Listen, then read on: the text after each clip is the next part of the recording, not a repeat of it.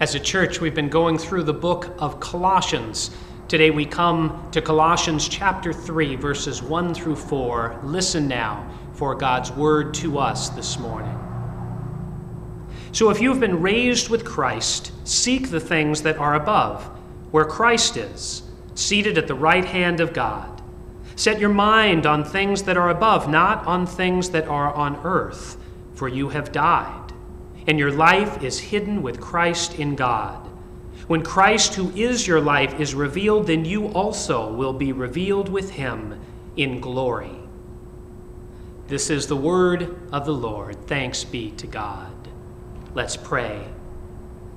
Loving God, may the words of my mouth and the meditations of each one of our hearts be acceptable in your sight, O God, our rock and our Redeemer. Amen.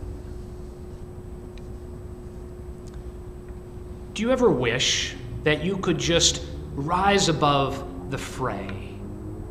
Have you ever found yourself, this last year especially, wishing you could just fly above the struggles of our time, if even for a little while?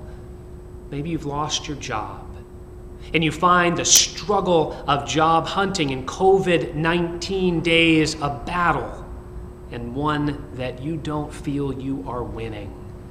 Or maybe you have a job, but you find the job has gotten so much harder in lockdown days. Maybe your struggle is with loneliness in these isolation times. Or maybe navigating relationships in your household is the struggle for you now that everyone's under one roof all the time. Lord, have mercy. Where do you find personal space? Perhaps it's a health issue that is a daily battle for you. Maybe it feels like eating or sleeping or moving around is a battle with your own body.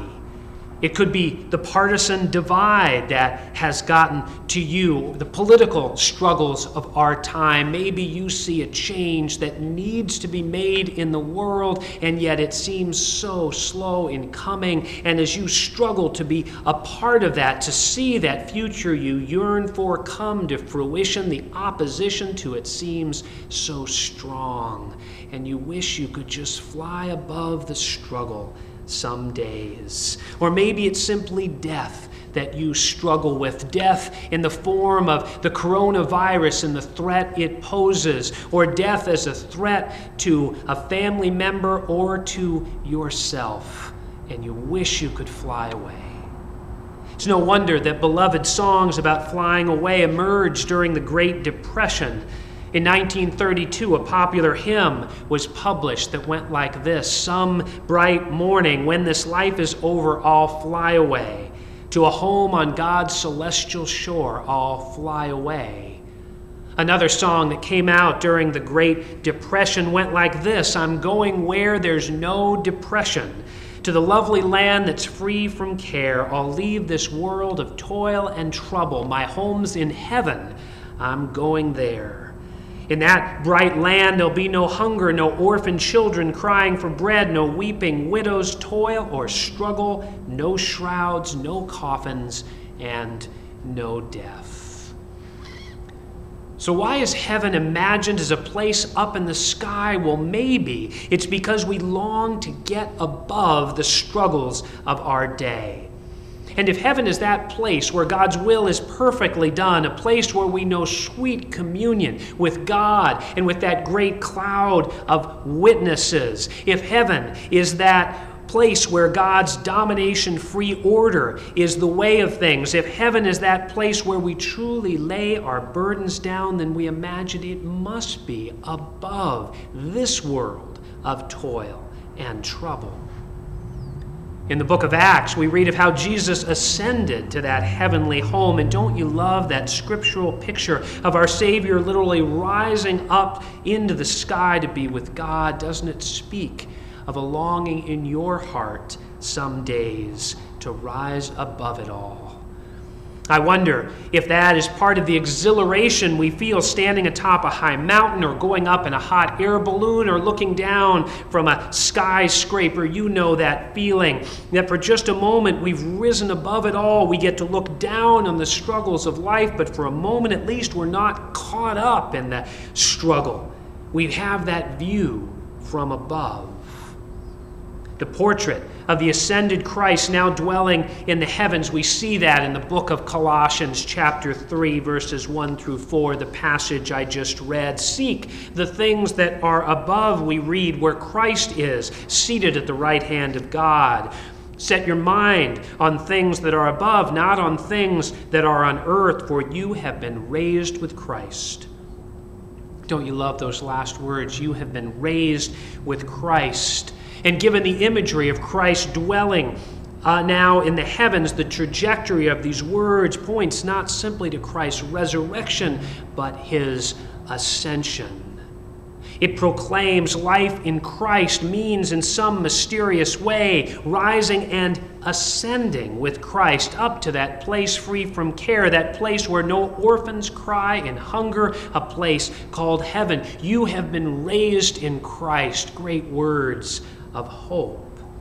And yet it's not escapism that Colossians 3 promises. If we were hoping this text would offer immediate relief from the challenges of life, well, Colossians 3 dashes such hopes. For after this wonderful imagery of ascending to the heavens with Christ, we read this: you have died. You have died, and your life is hidden with Christ. Those words point to the very arc of Christ's life, a life that was not just about resurrection and ascension. Long before he ascended, we remember Christ descended from the heights of heaven. He came down to embrace the struggles of human existence. He knew hunger in his own body. He was raised, we read, by Joseph, who worked as a manual laborer, likely as a carpenter. Jesus was confronted with hungry mouths by the thousands. He saw disease. He saw evil and injustice. He saw bitter political and religious divisions, and he stepped into that mess of earthly life and clung all the time to God and God's call for him. He faced the kind of earthly temptations that today's text alludes to, this stuff of earth that we read about later in Colossians 3, these temptations of idolatry, for example, and greed. He faced all of that and did not succumb. He knew in his body the great harm humans could do to one another. And rather than seeking to escape from all that, our Savior embraced the fullness of the human condition, even death on a cross. That's the life we know in Christ, a life that descended from the heavens to be with us in the struggles of earth. You have died, is how Colossians puts it.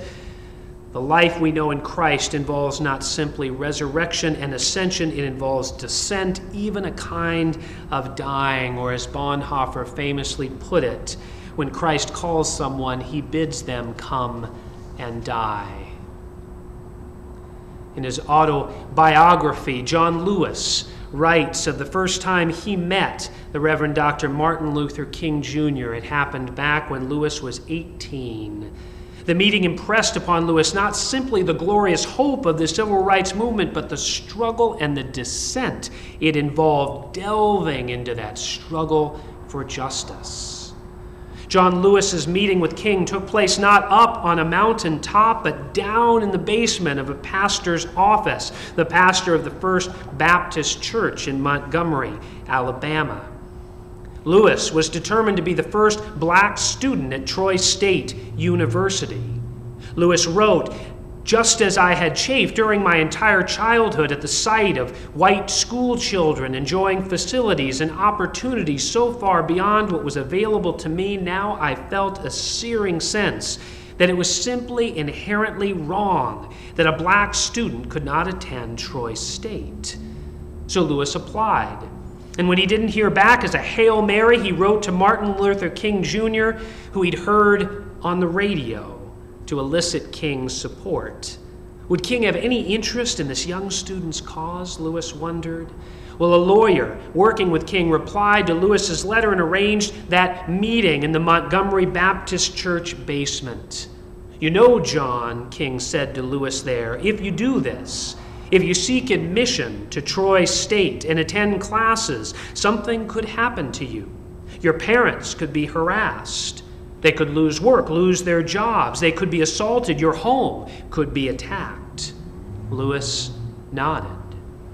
All right, King said, if you really want to go to Troy State, we will do what we can to help you. That meeting, the way King spoke, it was a framing of life, the justice-seeking life, the Christian life as Lewis had heard it preached. Not as an ascent above the fray, but a descent right into it. Christ, after all, knew descent. And that's the life that is ours by faith. We read in Colossians, you have died. And yet, because Christ has gone there before us, because Christ descended to earth and lived faithfully, died and was buried, rose and then ascended, we have that very life, the life of Christ at work in us. Sure, we might not always see it. It might be, as the Colossians 3 text puts it, hidden, but it is real.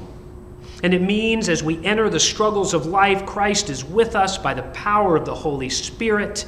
His life is ours. His death is ours. His resurrection is ours. His ascension is ours. It's all ours. We know it now in part and will one day know it in full. The view from above we read about in Colossians 3, it's not an escape from the earth and its struggles. The view from above is the perspective that God is with us in those struggles, even the struggle with temptation. It's the recognition that the life, death, resurrection, and ascension of Christ is all ours by faith. So in these COVID-19 days especially, keep in mind that view from above. Remember, as you long to fly away or to go to that place where there's no coronavirus, no more hungry orphans, no more struggle, remember that heaven has come near to you. Christ proclaimed the kingdom of heaven has come near, and so it had in him. He brought heaven down to us. And one day we will know it in full. That great day we read in Colossians when Christ, who is your life, is revealed. And then you also will be revealed with him in glory. No need to seek heaven. It has come to you. Receive it. You can now hold today that view from above. In the name of the Father, Son, and Holy Ghost. Amen.